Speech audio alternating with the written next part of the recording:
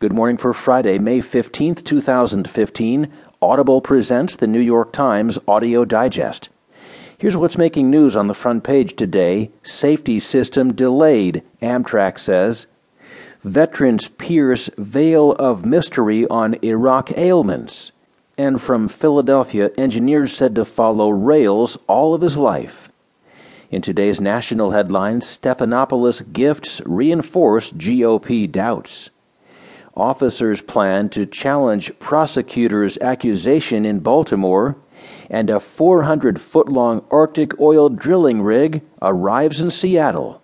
In today's business headlines, the Dow was up 191 points yesterday. In a reversal, the Senate votes to consider trade bill, and a bogus bid for Avon reveals a hole at the SEC. There will be more business stories, more national and world news, a roundup from the sports page, and New York Times columnist Paul Krugman. Now, as selected by the editors of the New York Times, here are the stories on today's front page. The top story, safety system delayed, Amtrak says. Michael Shear and Jad Muad have the story. The Amtrak train that derailed in Philadelphia on Tuesday night was equipped with an automatic speed control system that officials say could have prevented the crash, which killed 8 passengers and injured hundreds. But the system, which was tantalizingly close to being operational, was delayed by budgetary shortfalls, technical hurdles, and bureaucratic rules, officials said.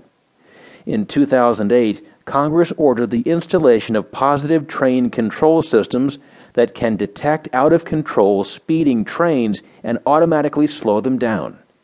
But because lawmakers failed to provide the railroads access to the wireless frequencies required to make the system work, Amtrak was forced to negotiate for airwaves owned by private companies that are often used in mobile broadband.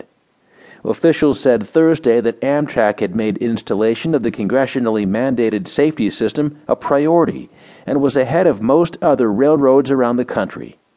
But the rail system struggled for 4 years to purchase the rights to airwaves in the Northeast Corridor that would have allowed them to turn the system on. The transponders were on the tracks, said one person who attended a congressional briefing Thursday, but they also said they weren't operational because of this ongoing spectrum issue. Despite the delays, the system may have been just months from being operational when Northeast Regional Train number 188 careered into a sharp curve at over 100 miles per hour and hurtled off the tracks Tuesday night.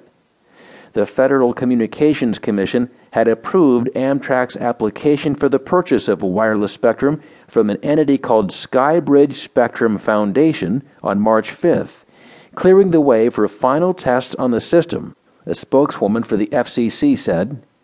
If the system had been operational, there wouldn't have been this accident, said Representative Robert Brady, a Democrat from Pennsylvania.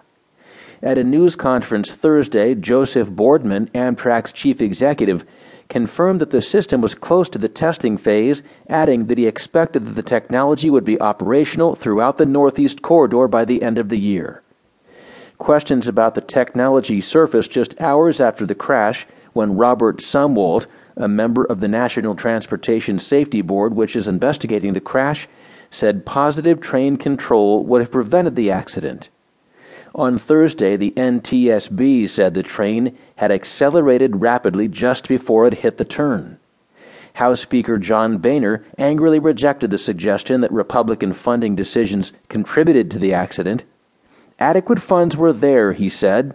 No money's been cut from rail safety, and the House passed a bill earlier this spring to reauthorize Amtrak and authorize a lot of these programs.